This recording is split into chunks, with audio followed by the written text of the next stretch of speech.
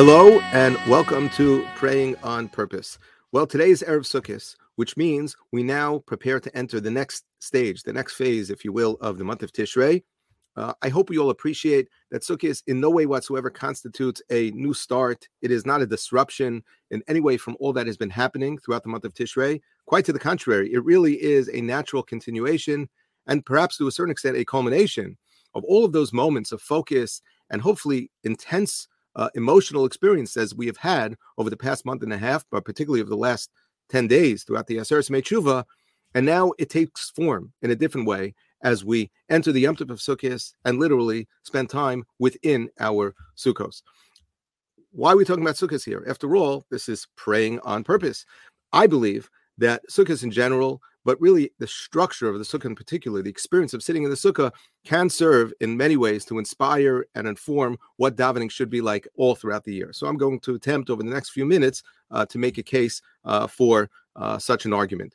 There is, of course, a famous debate that is recorded in Maseches Sukkah Daf Yud Aleph between the great Tanoim, Rabbi Eliezer and Rabbi Kiva, as to what exactly is the sukkah supposed to remind us of. The Torah tells us that we sit in the sukkah, Laman Yedu Dorasechem. Why? In order that all generations should know, Ki basukos hoshavti as bnei Yisrael, that when we left Mitzrayim, we sat in sukkos. What exactly does that mean? So the Gemara tells us that Rabbi Kiva says that means exactly what it sounds like. Sukkos mamish.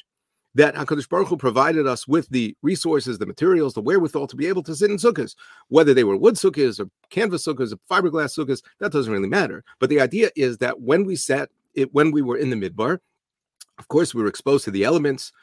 It could have been particularly difficult during the day to sit in the sweltering heat, perhaps cold at night, not to mention other threats of sorts that are very common in a desert environment. And so therefore, we were assisted by HaKadosh Baruch Hu to be able to sit in the sukkos. And so therefore, we remind ourselves each and every year as we sit in the sukkah that HaKadosh Baruch Hu enabled us to sit in sukkos. However, the Gemara tells us that Rabbi Eliezer disagrees. Rabbi Eliezer says that actually the sukkah is to remind us of the Anani HaKavod, sometimes translated as the clouds of glory. The Torah describes that throughout our travails in the Midbar, we had clouds that protected us, that led us, that provided us with this constant sense of divine protection.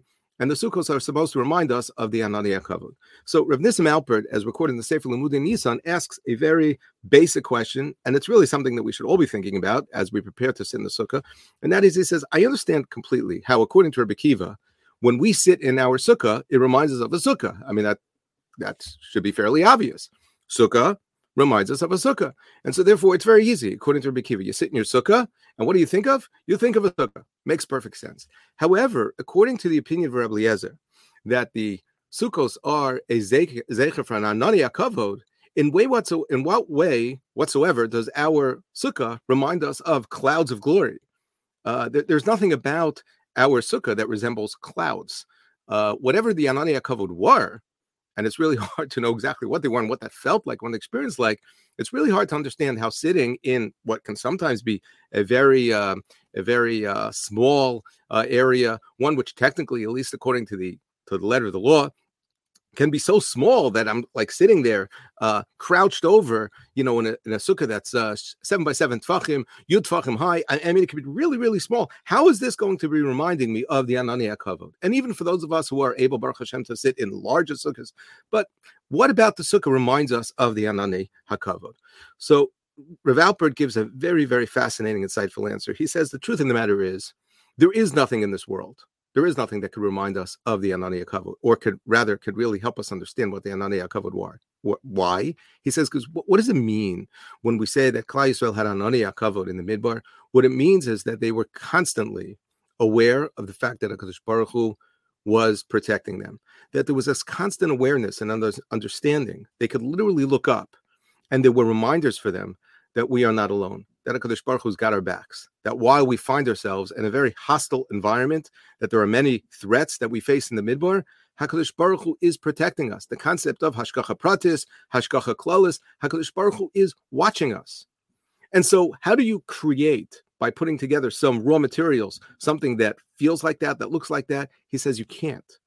But the problem is, he says, as long as we are in our homes, when we are living in our firm, strong, supportive structures, So it's very, very difficult for us to really, really feel and to connect to this idea, namely that we are dependent on HaKadosh Baruch Hu. Because I say, I don't need HaKadosh Baruch Hu. I got my walls. I got my secure roof.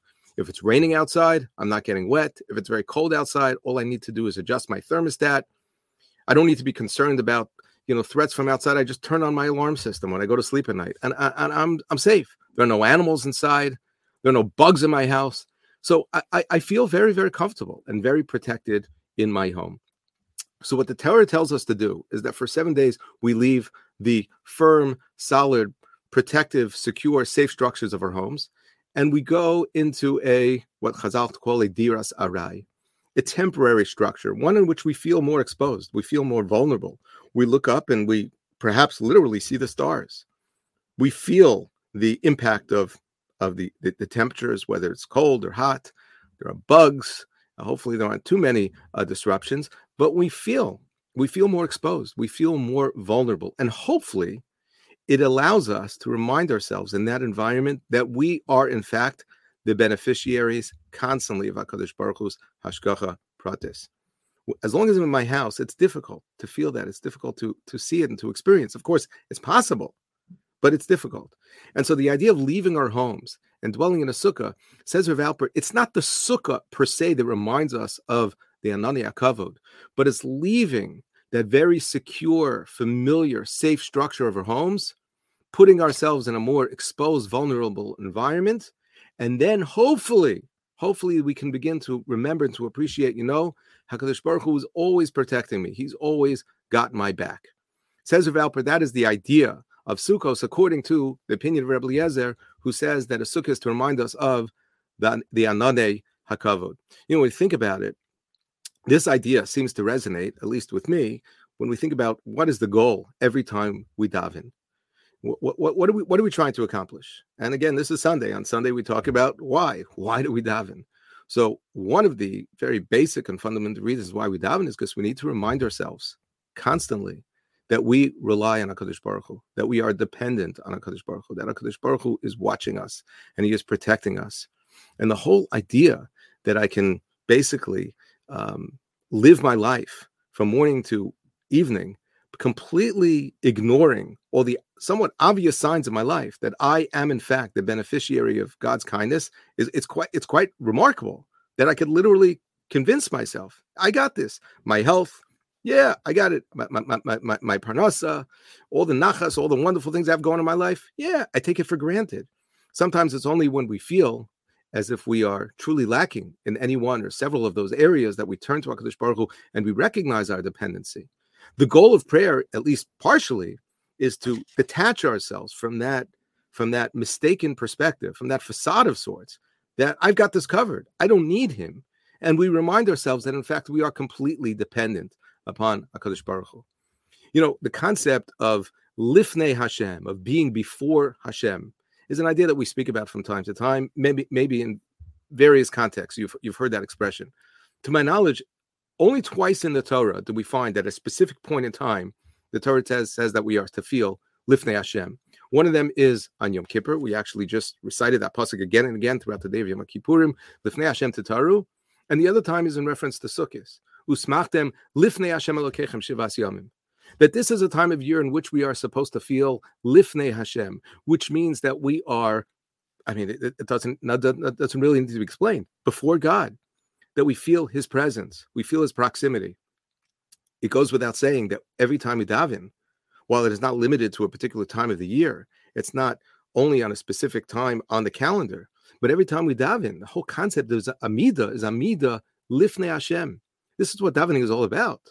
Davening is all about detaching ourselves from a mistaken worldview in which I feel completely independent, in which I feel that I don't need HaKadosh Baruch Hu, I don't rely on Him for anything, and be able to sort of correct that attitude by reminding myself how dependent I am, by reviewing all the things that I turn to HaKadosh Baruch Hu to ask for, which is perhaps more than anything else, a reminder as to where it's coming from. You, HaKadosh Baruch Hu, are the source for all that I have in my life. So the Torah directs us, specifically this time of year, Yom Kippurim and through Sukkot, to experience this feeling of Lifnei Hashem by going into the Sukkos, whether to remind us of Sukkos Mamish or the Anani HaKavod, serve to facilitate that. But the truth of the matter is, this is just sort of a gateway of sorts to enable us to experience, to appreciate the feeling of Lifnei Hashem all throughout the year, and specifically when we daven. I wouldn't say only when we daven. It would be wonderful if we can feel a sense of Lifnei Hashem at all times. We can always feel as if we are experiencing special Hashgacha Pratis. There's more to talk about over here, and these are ideas and themes that we, Be'ezus Hashem, will come back to at later points, because we must develop all of this more. But as we prepare on this day of Erev Sukkot for the glorious Yom Tov of Sukkot, and as we get ready to enter our Sukkos, and as we're going to sit in the Sukkah tonight, and hopefully throughout the week, we're going to remind ourselves, why are we sitting here? So let's have both kavanas in mind, either to remind us of the Sukkos Mamish or the Anani HaKavod. And you look around and say, where's the Anani HaKavod? I don't see any clouds here. Look up.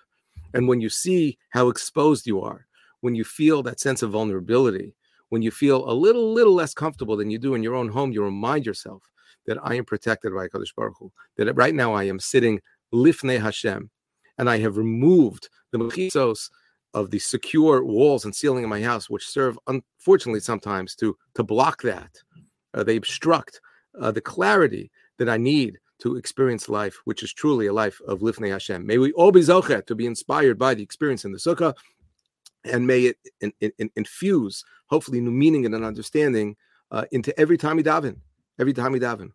I'm not going to be so radical as to say that every time we daven, we should imagine we're in a sukkah, but just understand and appreciate the alignment of these two themes and how our hopefully meaningful experience on the Yom Tov of Sukkot could really serve to inspire us, not only on Sukkot, but hopefully all throughout the year. Thank you so much. Wishing you a wonderful day and a Chag Sameach.